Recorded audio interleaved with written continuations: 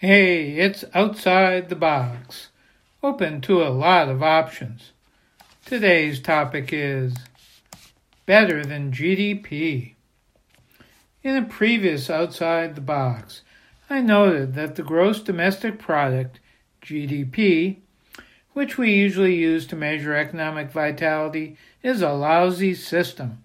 After all, car crashes, virus epidemics, and war all contribute to GDP. So do pollution, weather disasters, and income and asset inequality. All growth looks good, even if we're destroying our environment or killing people in the process. Is that how we want to measure our economy? Hell no! And that's just not you and me talking. That's almost everyone, even a lot of economists. Some economists have come up with different ways to measure the health of an economy. I'll give you a thumbnail sketch of a number of acronyms that may be better than GDP. There's GPI, Genuine Progress Indicator. It includes all the GDP factors, but it also reduces GDP by negative measures such as crime, war, pollution, and life dissatisfaction to offer a more rounded view of how well a country is doing.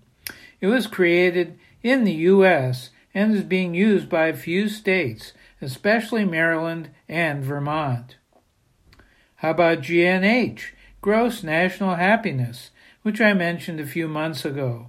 It's based on 9 variables, such as standard of living, health, governance, ecological diversity, psychological well-being, and resilience. It's sometimes hard to measure, but at least all the factors being measured are positive ones.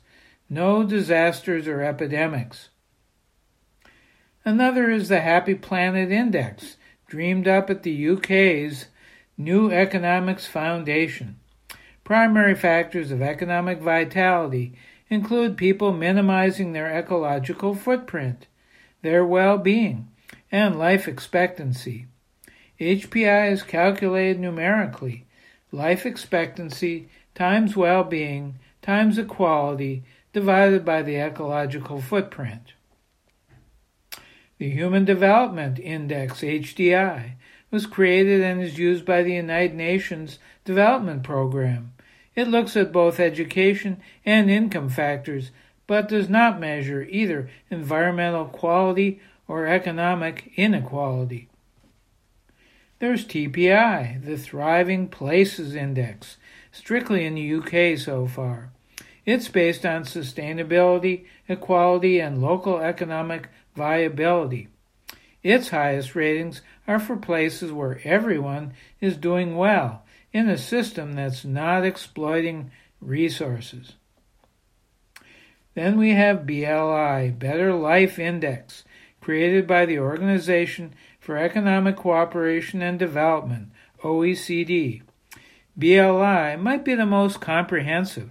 It evaluates 11 factors, including housing, jobs or income, civic engagement, health, work-life balance, environment, and life satisfaction.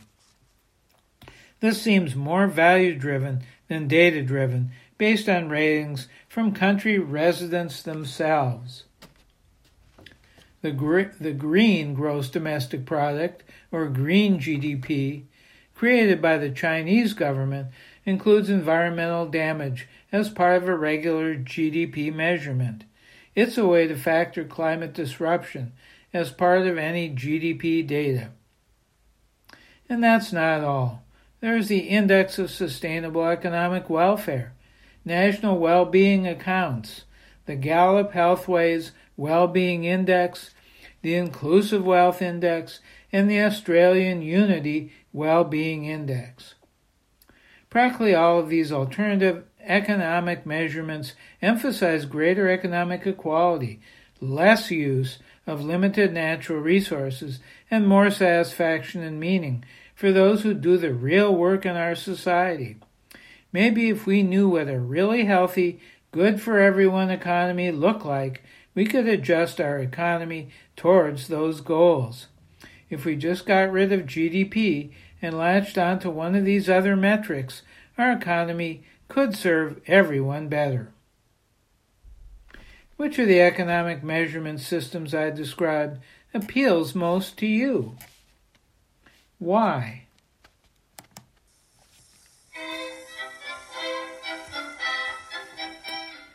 I'm Larry Dansinger, ready for a new economy and new letters to measure it.